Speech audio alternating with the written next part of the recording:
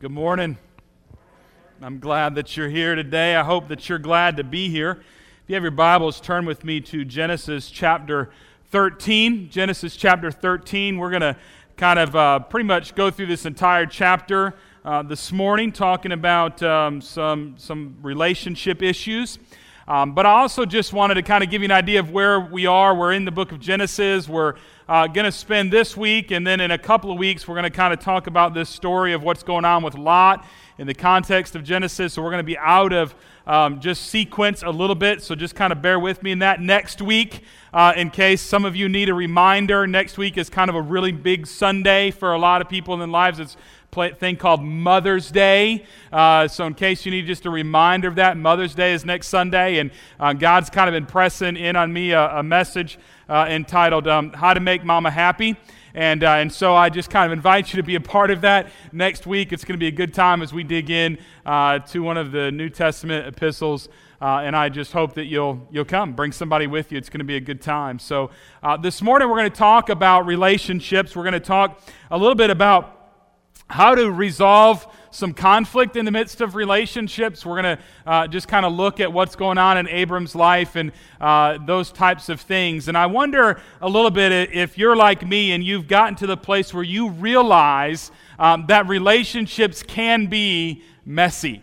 Not only can they be messy, but they can be incredibly complicated. Now, it doesn't matter what kind of relationship we're talking about. We're not just talking about like a relationship between a husband and wife, and we could be talking about a relationship between parents and children. We could be talking about a relationship between grandparents and grandchildren. We could be talking about just a relationship between friends. We could be, there's so many different levels of relationships. You could be talking about relationships within a family context, with a brother or a sister or a niece or a nephew, or all those types of things. There's potential for those relationships to become very messy, and sometimes the very messy can happen very quickly in the midst of your life. And so this morning you actually will encounter a little bit of that in Genesis chapter 13, what could potentially be something disastrous. Now, it actually winds up not being disastrous, so to speak, but it could have been in the midst of their relationship. There were some other things that happened as a result of some decisions, but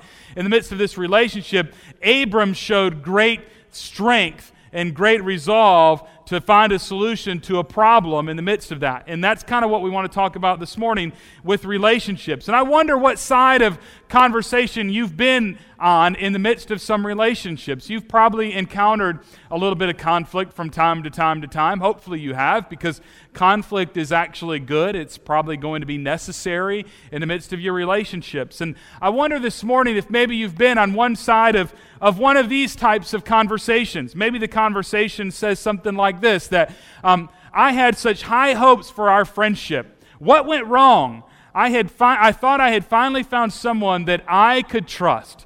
And maybe that's been one side you've encountered that statement on one side or another. Maybe you've been the person receiving that statement, or maybe you've been the person giving that statement, that you felt like you had finally found somebody you could trust, and something happened in the middle of that relationship that wound up hurting that relationship. Or maybe it was this, something like maybe you got defensive when somebody brought something to you, and you said something like, I can't believe you're questioning my integrity after all the things that I have done for you. It's not like I am the only one who has failed in this relationship. You've hurt me too.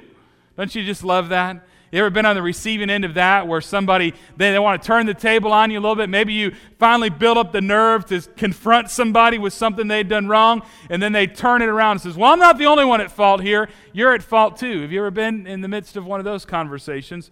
Or maybe it's something like this. Maybe it's something that says, you see, that's the problem. You always act like you are more committed to the relationship than I am. And I love this part.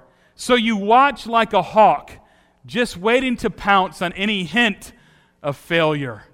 So you're always watching, you're watching like a hawk to you're wanting me to fail, you're wanting me to not succeed, you're wanting me to fall through, and so you're waiting, and every time I do it, you're there to remind me of it, you're there to correct me, you're there to do something. Maybe you've been on one side of that or another. Maybe it's this.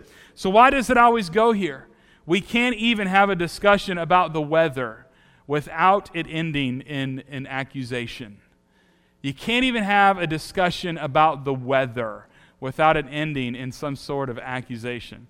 See, relationships are messy because we're all human. Relationships are messy because not only are we human, but a majority of the time, most of us want to be right. At least that's been my experience. That's been my experience, is that I want to be right. And I know a lot of other people, mostly all of you can say, all of you want to be right. And when we enter into these relationships, and we all want to be right, and sometimes you can't be right, they get messy. And it gets complicated, and it gets frustrating. And sometimes you just want to give up and you want to walk away. But the reality of it is, since relationships are messy, and they are potentially hurtful, there's some things we struggle with in the midst of this. Because nobody wants to be hurt. Nobody wants their feelings hurt. Nobody wants to deal with the difficulty that comes in the midst of those emotions that you feel. So we start to put up these walls in our life. Because we feel like if we put up these walls, we're safer. If we put up these walls, we can kind of stand back at a distance and we won't be impacted nearly as much as if we didn't have these walls. Because we know that relationships can be hurtful. So sometimes these walls are a safeguard for us. And these walls look like maybe something like that you're not willing to let go of a past hurt. Sometimes that's a wall that we put up there. We go, well, I was hurt like years ago, and because I was hurt years ago, I'm not willing to let this wall come down. Because this wall is safety because I was hurt years ago. And sometimes that's what we do in our relationships with other people. We put that wall in place to put it there. Maybe your wall looks like that you get angry at the way that your children complicate your lives. One way you could say that, actually one of the things was, the word was teenagers, but I feel like in my context that sometimes it's just children. It's like, man, how frustrating it is sometimes. When your kids, maybe you're dealing with some sickness, and Jane and I were joking a few minutes ago. Welcome back to church, Jane. It's one of those things where she's been sick, her kids have been sick, and it's been happening week after week after week after week, and it's like, man, it's so frustrating. And sometimes that's what it feels like in the midst of your relationship with your children, is they complicate your lives. Or maybe it's you're the type of person you want to put up a wall that you're going to become defensive when you get challenged. You're going to become defensive when you get challenged, or maybe you're going to avoid conflict altogether in your relationships with other people out of fear. Maybe it's out of fear of what people think of you. Maybe it's out of fear of what could happen if you take that wall down. And so what happens a lot of times in relationships is we choose to go down another road. We've put the wall up in place, and then we want to kind of deflect attention off of ourselves. So what do? Well, we find it easier a lot of times in relationships to gossip about other people. I know nobody in this room would ever do that, but the other people, they all do that. They gossip about other people to deflect attention off of themselves. Because let's face it, it's easier. Y'all are not real happy this morning. I can sense that. Because it's easier to talk about somebody else than it is to be honest with who we are. And so it's easier to gossip and talk about other people's problems than even think about addressing our own problems, and so we gossip. Some people decide that they want to lie out of fear of what others will think, so they might make up these really great stories about themselves. Sometimes you've known somebody like this. I like to call them the kind of the one-up you kind of person. They got everything you've done, they've got a one-up you on it. And sometimes those one-ups aren't true. They're just telling all these lies because they want to make themselves look better to you. Or how about this? Because I believe that almost everybody in this room is a control freak. So we actually spend our life trying to control the relationships around us. Because we don't like to not be in control. We like to be in control. We like to have control. And so that's how we focus our relationships. Even how can I manipulate relationships? How can I control relationships? I know a lot of people that are like that. That they can't stand not being in control. They can't stand not being in control. I go back to years ago. I've shared this story with you, but years ago, as I was learning to drive 22 years ago on the island, I was in a car. My dad was next to me. My mom was in the back seat, and we come up on a light at Palmetto Dunes, and at the time, the light was blinking yellow for whatever reason, and my dad and I are just kind of casually talking, and all of a sudden from the back seat, my mom, you can hear her foot going through the floorboard, and you can hear her, she's going, "It's yellow!" And my dad, just in his quiet, gentle spirit that my dad has, turns around and says, "It's blinking yellow." But that's the kind of control freak that my mom thought we needed to stop because she thought the light was going to turn red, and my dad, but we're all control freaks. And we want to control and we want to manipulate relationships around us. And what's interesting is when you really dig into Scripture, the Bible has a lot to say about relationships, and you can learn from the mistakes that other people have made. I hope that you do that. I hope you learn from the mistakes that other people have made in your life. I know that I'm the youngest of 3 boys, and my brothers like to make the accusation that I was spoiled. That's what they say. I'm looking at the camera because I'm going to make them look at it online, but they like to say that I'm spoiled, and I just look at them and say, I'm not spoiled. I just learned from all your mistakes. I just learn from your mistakes, and that's what we need to be doing. And honestly, when you look into Scripture, you can find some of these things that happen in somebody's life. And in the life of Abram, we've talked about him for the last couple of weeks, and we've talked about his faith, or particularly last week we talked about his lack of faith as he entered into this season of famine or trial in his life. We talked about how he tried to control the situation himself. And that led to all of these other things. It led to him forgetting God, and that led to him being selfish and all of those types of things happen in the midst of somebody's life. But the beautiful thing about Abram is in his life, he has these seasons of great faith, and then he has these seasons of great failure. And usually the great failure is then followed by another season of great faith.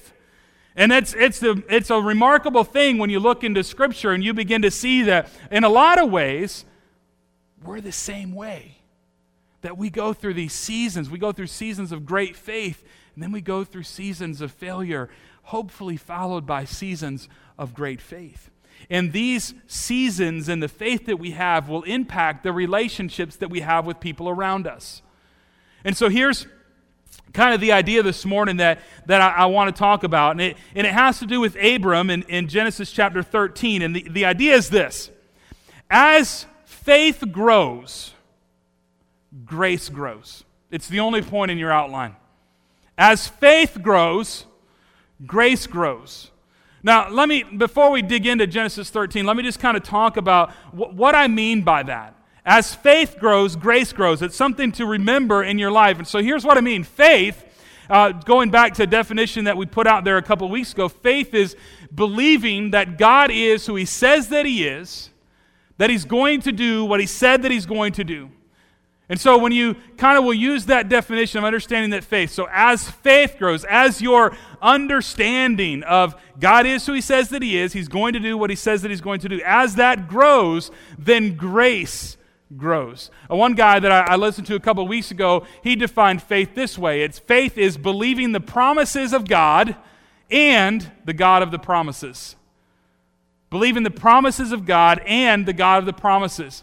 But the idea is, in our life, as our faith grows, as our walk with Christ grows, as we mature, as we grow in Christ, as we get to know God more intimately, however you want to define that in the context of your life, you need to be growing in your relationship with God. And as you grow in your relationship with God, grace should grow in your life. Because here's the truth for all of us.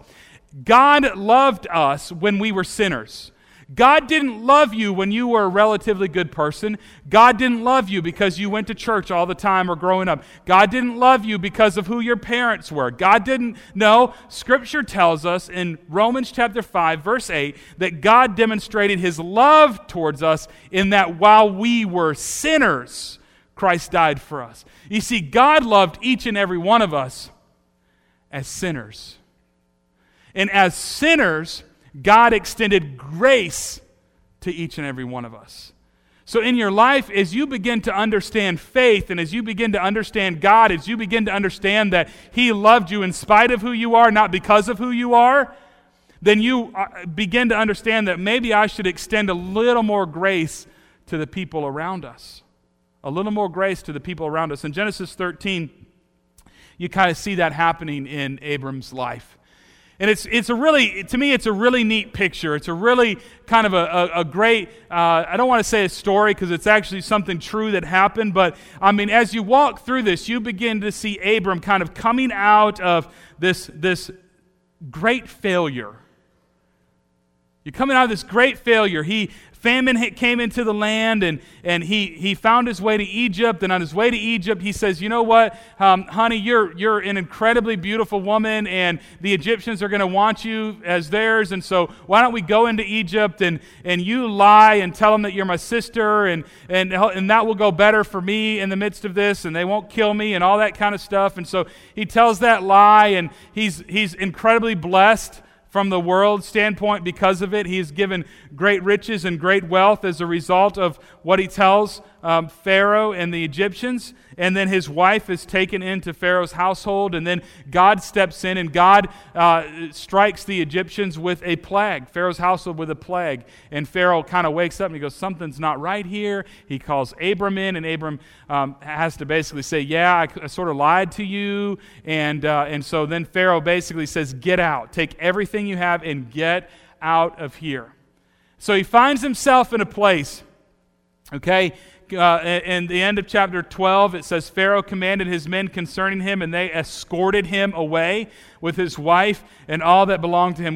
That would have been some kind of escort, you know what I'm saying?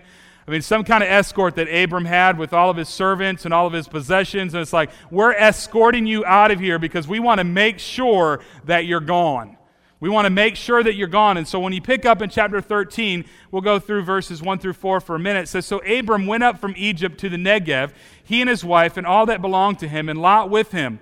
Now Abram was very rich in livestock, in silver and in gold. He went on his journeys from the Negev as far as Bethel, to the place where his tent had been at the beginning, between Bethel and Ai." You see, he got back to the place that he was when he last heard from God. He got back to that place. And then in verse 4, "To the place of the altar, which he had made there formerly, and there Abram called on the name of the Lord." It's what's been absent in his journey to Egypt.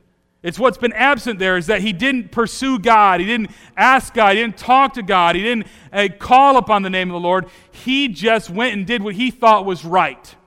He went and did what he thought was right, and he went out there. But he gets back to the place after this season of famine, after this season of failure in his life. He gets back to the place where he last heard from God. And he's there, and I don't know about you, but you ever wonder what that conversation went like? I mean, you ever think about what that conversation sounded like as he got back to that altar, back to that place that he last called on the name of the Lord, and what he had to say as he called on God right there? It's like, so, God, I really, really messed up. I really blew it. So you probably already know, but let me just tell you, there was a famine in the land and we were hungry, and so we made our way to Egypt, and I had this really great idea, God, that we would tell everybody that Sarai was my sister and not my wife. And man, it went so badly for us down there. And do you imagine what that conversation was like? He calls on the name of the Lord again. And friends, this is one of the things for us that we've got to get to that place. We got to get to that place where we can admit our failures. Because you can't come out of the season of famine, from the season of failure in Abram's life, and not talk about the failure. You can't not talk about it. And so he's there and he's calling on God again because there's this renewing that happens in our relationship when we are able to confess our sins. When we confess it, and we kind of come clean before God, and there's this renewing that happens in the midst of and restoring of a relationship that was broken because of sin. And so there's something that's really healthy about that in your life. And I don't know where you are on your journey. I don't know where you are in trials or famine. I don't know where you are with failures or maybe great steps. I don't know where you are on that spectrum. But what I know is this: you've got to come clean before God. You've got to come clean before God in the midst of your successes and failures. Come clean. Just open yourself up and lay yourself bare before Him and say, okay, God. That's what we read last week. If you remember Psalm 139, search me, O God, and know my heart, and see if there be any wicked way in me. God, you got to search me. Show me. Tell me. And let me come clean before you. And so now he's got this restoring in his relationship. And as his faith grows, grace grows in the midst of it. So let's look at what happens throughout the rest of chapter 13 here. So picking up in verse 5, follow this, what happens. Okay? Now Lot, who went with Abram, also had flocks and herds and tents. And the land could not sustain them while dwelling together, for their possessions were so great that they were not able to remain together. And there was strife between the herdsmen of Abram's livestock and the herdsmen of Lot's livestock. And now the Canaanite and the Perizzite were dwelling then in the land. And so you got to kind of imagine what's going on here. They were, actually both men were men of great wealth at this time. Actually, Abram, he was like the elite. He was the wealthy of the wealthy, if you really dig into it a little bit. It tells us a little bit earlier in chapter 12, it says that he had camels and all of these types of animals. They start listing them in chapter 12, and one of the things that was mentioned was camels. Well, camels were like the elite animal of the day. They had just sort of been domesticated in a way that they were used for traveling from place to place to place. And it was really new, and only the wealthiest people had camels. And it says in Genesis chapter 12 that Abram was given these, that he had this great wealth. It was kind of like, in our culture, the car that I saw yesterday as I was driving down 278 and the guy driving the Bentley. I don't know if you've seen the Bentley or some kind of car like that, maybe a Rolls Royce. I don't know what it might be for you. You also might be like me. I like the new BMW convertibles, but there's this idea of that's what we're talking about. That's like the wealthy of the wealthy had camels, and Abram was incredibly wealthy.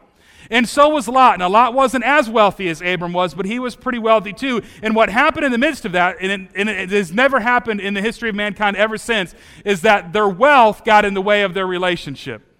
That was a little joke there. So their wealth got in the way of their relationship. And so what happens is they've got all of this stuff, and their herdsmen are beginning to compete for who gets the best area for their animals to graze and to feed on. And so they have this conflict that enters into their relationship. And so their wealth got in the way of that. And Abram, in all of his faith and all of his wisdom, listen to what happens. I just love this as he's growing, as faith grows. Remember, we're not so far removed from the famine in the land. And he just packs up and moves to Egypt. We're not so far away from the failure of him lying. We're not so far removed from any of that stuff. And we come upon this. So Abram said to Lot, please let there be no strife between you and me, nor between my herdsmen and your herdsmen, for we are brothers. Is not the whole land before you? Please separate from me. If to the left, then I will go to the right. Or if to the right, then I will go to the left. And Lot lifted up his eyes and saw in the valley of the Jordan that it was well watered everywhere. This was before the Lord destroyed Sodom and Gomorrah, like the garden of the Lord, like the land of Egypt, as you go to Zoar. So Lot chose for himself all the valley of the Jordan, and Lot journeyed eastward. Abram settled in the land of Canaan, while Lot settled in the cities of the valley and moved his tents as far as Sodom. Now the men of Sodom were wicked exceedingly, and sinners against the Lord. Verse 14. The Lord said to Abram after Lot had separated from him, now lift up your eyes and look from the place where you are. Look northward and southward and eastward and westward. For all the land which you see, I will give it to you and to your descendants forever. I will make your descendants as the dust of the earth, so that if anyone can number the dust of the earth, then your descendants can also be numbered. Arise, walk about the land through its length and breadth, for I for I will give it to you." Then Abram moved his tent and came and dwelt by the oaks of Mamre, which are in Hebron, and there he built an altar to the Lord. It's just this, to me, this is such a great picture. Again, Abram's mentioned in the New Testament as a man of great faith. He's mentioned as a man of great faith. And what you discover as faith grows in his life, so does grace. It's not that he never fails again, because we know he does, and we talk about that in the coming weeks. It's not that he never fails, because he does fail, much like you and I. We go through these seasons of faith to famine to failure, and then we get restored, and it's that whole cycle that's part of the Christian walk. But in the midst of this, you've got some really good stuff. How to navigate through some difficult relationships. I don't know if you have difficult relationships. I don't know if those sometimes have gotten the best of you, but you see Abram handling something incredibly well, and it really boils down to his faith. It really boils down to his faith growing in that he believed that God is who he said that he is, that he's going to do what he said he's going to do, and in that faith, it allowed that relationship to be grown with grace. And so, there's actually 5 things that you begin to see in the midst of this. There's 5 things that you see in this relationship, in this piece in Abram, and it has to do with how you're going to approach conflict. It really does, because there's that conflict. The conflict is they can't all have the land. The conflict is they're fighting over who gets what, and they want the best. And so Abram, in his wisdom, the first thing he sees is he is able to identify the conflict. He's able to identify the conflict. Now, I don't know about you in your life, but I know in my life, in relationships that I have with other people, there's always going to be conflict. Conflict is always going to arise because, like you, I like to be right. I do. I like to be right. And because I like to be right, and the people that I might have friendships with and be in relationships with, they like to be right as well. In fact, I don't know if you know this, but you and your spouse, you have conflict because you want to be right and your spouse wants to be right. That might be the source of greatest conflict in your life, might be between you and your spouse. And a lot of it just has to do with you both want to be right. And some of you are willing to hold so tenaciously to wanting to be right that you allow this conflict to happen in your life. You allow conflict to happen. But the first step in the midst of this, the first step of those relationships and allowing faith to grow and then grace to grow, the first step is for you to identify conflict. The first step is for you to even be able to see, can you even say what the problem is? Is the problem the fact that you want to be right and they want to be right? Is that the problem? Or is the problem deeper than that? Maybe the problem is you're in a relationship with somebody, a marriage, and you like to save money, but they like to spend money. There's a conflict with that. I don't know if you realize that. There's a conflict. My wife and I are in a really bad relationship because we both like to spend money. That's one of the bad things about us. We both like to spend money. But there might be conflict because you're a saver and she's a spender. There might be conflict because you're an introvert and she's an extrovert. She wants to have people over to your house and you don't want to have people in your house. There's all sorts of ways that conflict plays out. You might be in a conflict with one of your friends because they're a saver and you're a spender, and you want to go out to dinner and you want to go hang out and you want to go do all these things, and they're like, I can't do it right now. I don't have, and so that conflict arises, and the truth is that for most of us, we don't even take the time to stop to identify what that conflict is. Abram does in Genesis 13. He takes the time and he identifies this conflict. He realizes that their herdsmen are fighting with one another.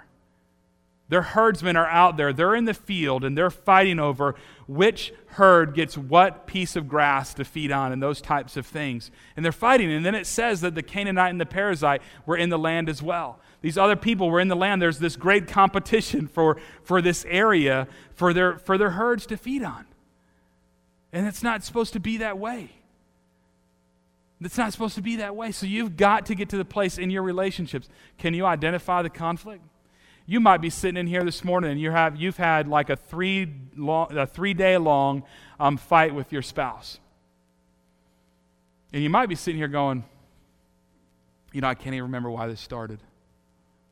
I've been in those conversations with my wife. I know that. It's like we get into some sort of conflict and we start talking about it, and then it's like an hour later we're like, so why did we start talking about this anyway? You can't even remember. Because you got to identify, you got to drill down and go, what's the source of the conflict? And Abram was able to do that. He looked at it, he says, this is it. We're fighting over land. And so what he does then, number 2 in this, and this is the one that you're not going to like, okay? So you may not want to write this down, but you need to write it down, okay? You're not going to want to, but you need to. And it's this: don't play the blame game. Don't play the blame game. Because we're really good at playing the blame game. We learned it, okay, when we were about this tall. And I'm not talking about this tall from down there. I'm talking about this tall from up on the stage. We learned to play the blame game when we were this tall. Now, my wife and I have 5 kids. And it's amazing, as Andy and Tate are 3 years old now, and they're speaking in sentences, and they make sense when they talk most of the time. It's amazing how quickly they blame somebody else for something that happened. You know, how quickly they blame their behavior or lack of self-control or whatever. It was the result of what somebody else did to them. Well, Cole kicked me, or Addie hit me, or they took my toys, or whatever it was, but we learned to play the blame game from a very young age. And in your relationships with other people, you have to guard against laying blame. You have to guard against going, this is my husband's fault, this is my wife's fault, this is my friend's fault, it's not, you got to stop doing that. Don't enter into that kind of an argument in the midst of your relationship. Stop playing the blame game. The reality of it is we spend most of our life doing that. Blaming somebody else to the point that we're never willing to accept responsibility for ourselves. Stop playing the blame game. Abram, it never even came, and this is kind of a point from silence because he doesn't do it. It really would have been easy for him to blame Lot, right? Well, Lot, you tagged along this whole time anyway, and you know, I mean, your wealth is piggybacked off of my wealth, and you know, this is all your fault. Just why don't you pack up your stuff and get out of here? This is my land. This is mine.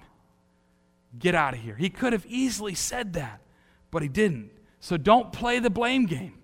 As your faith grows, your grace grows. As your faith grows, God, that's it. God is who He said He is. He's going to do what He said He's going to do. So allow grace to enter into your relationships with other people. Allow grace to enter there. Stop playing the blame game. The third thing, this is another one you really won't like. Run to conflict. Run to conflict. Most of us want to run away from conflict.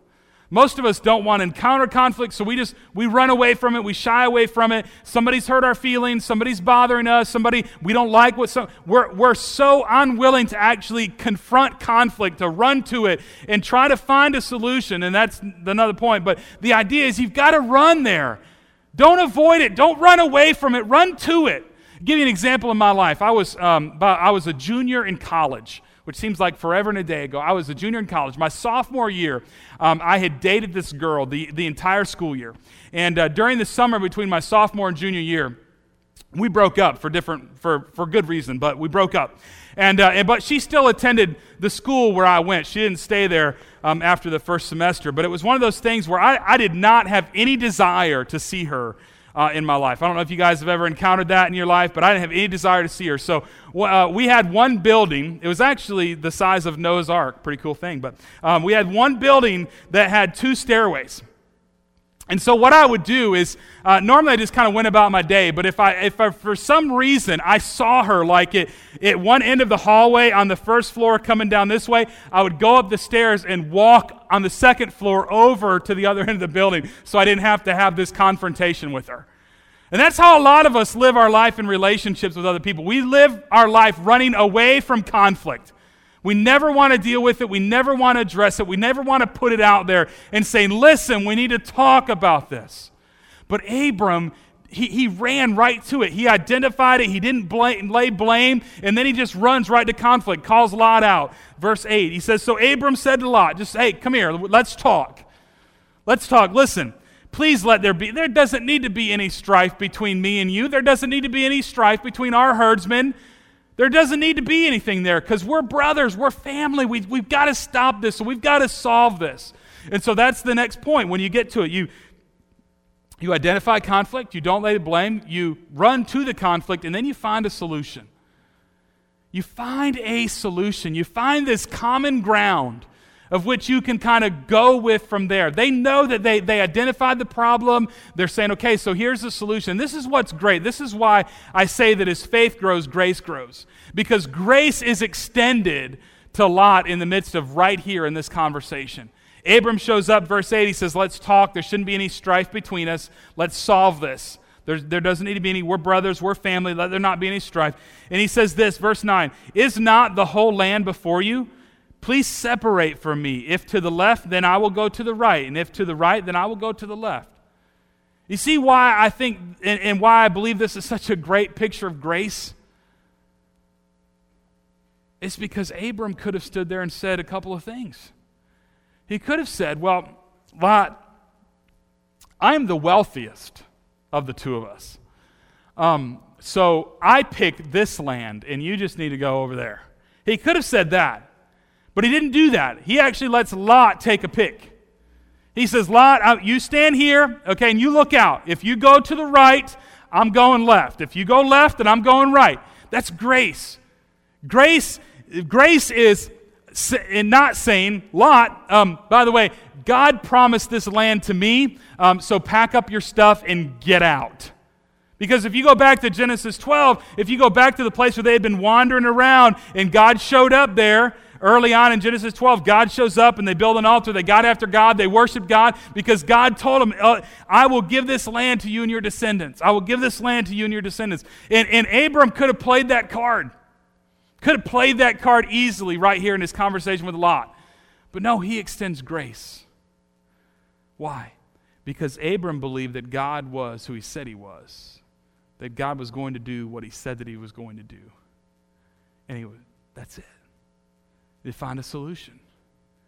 Find a solution in the midst of the conflict.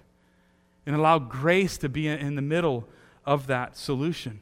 Don't hold like you've got to be right. Abram could have done it that way. I've got to be right. But he didn't do it. They found a solution, which led to the last part of this, which is really kind of the big picture of talking about faith and allowing faith to grow so that grace grows in the midst of those relationships. Is Abram trusted God for the outcome.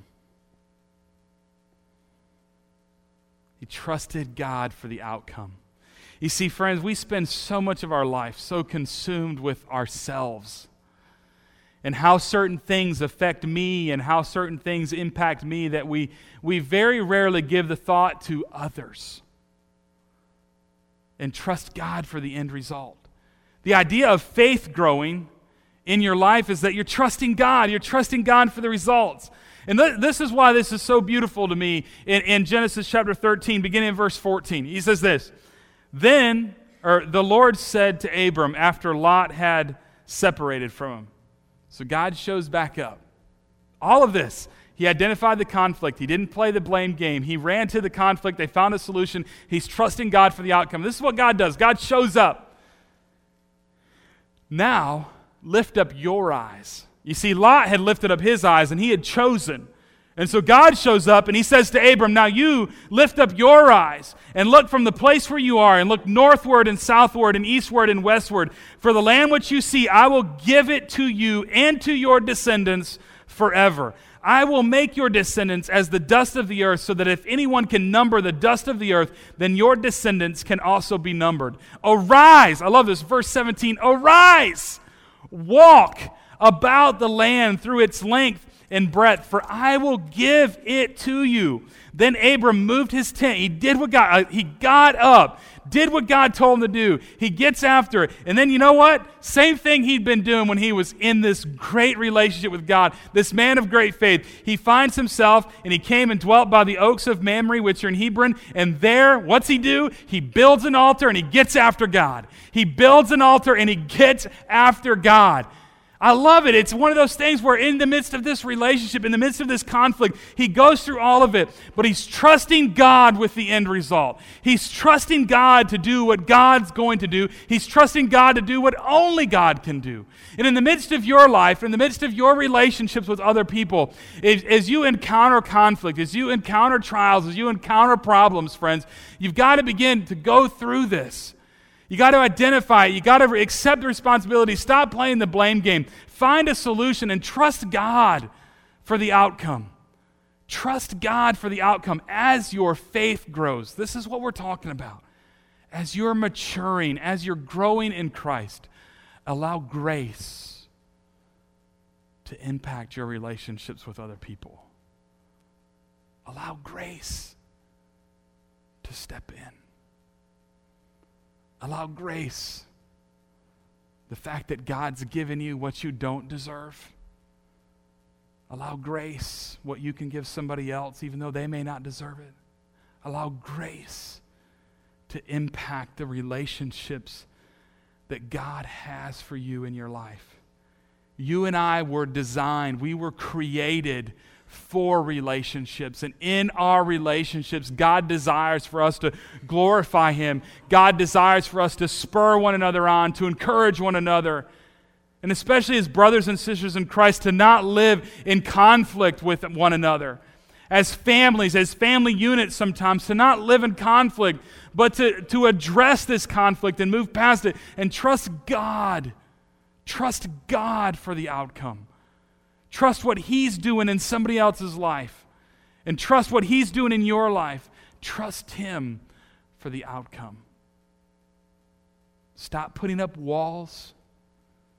Stop blaming everybody else. Begin to look at yourself. Trust God. That's what we're talking about with faith. Trusting God, believing that He is who He said that He is. He's going to do what He said that He's going to do. Trust Him for the outcome in the midst of your relationships, so that as your faith grows, your grace grows in the midst of those. Let's pray together. Father, we thank You for Your word, God, just the encouragement of it, the challenge. Lord, we all find ourselves in the midst of some difficult relationships from time to time. So, Father, I pray specifically that You would just encourage us, God, that You would challenge us. Lord, to learn from our mistakes, to learn from our failures. And God, allow our walk with You to grow in such a way that we extend grace in the midst of our relationships with other people. And Father, we give You praise and glory. Thank You for this morning, for our time together as Your people. Continue to work in us as we leave this place. In Jesus' name we pray.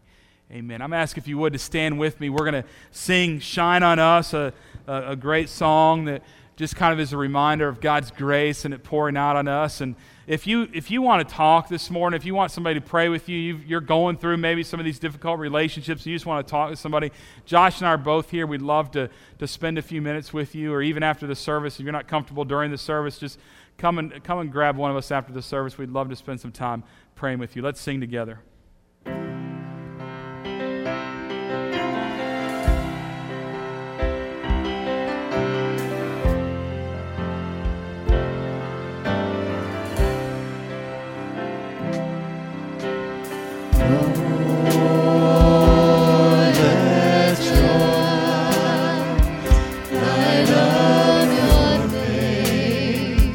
Shine on us.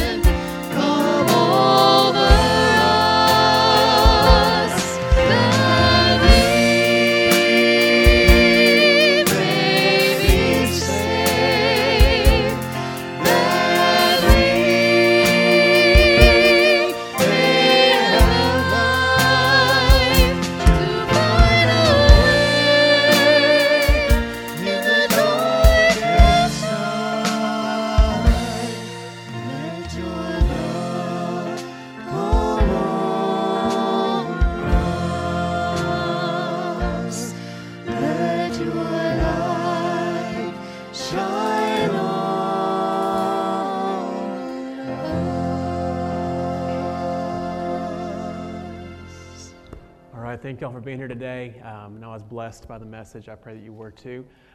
Tonight actually is a WANA Awards night. If you wanted to come tonight and just kind of cheer on our kids as they get their awards they've been doing AWANA since like August. They've been working really hard. They get their awards tonight.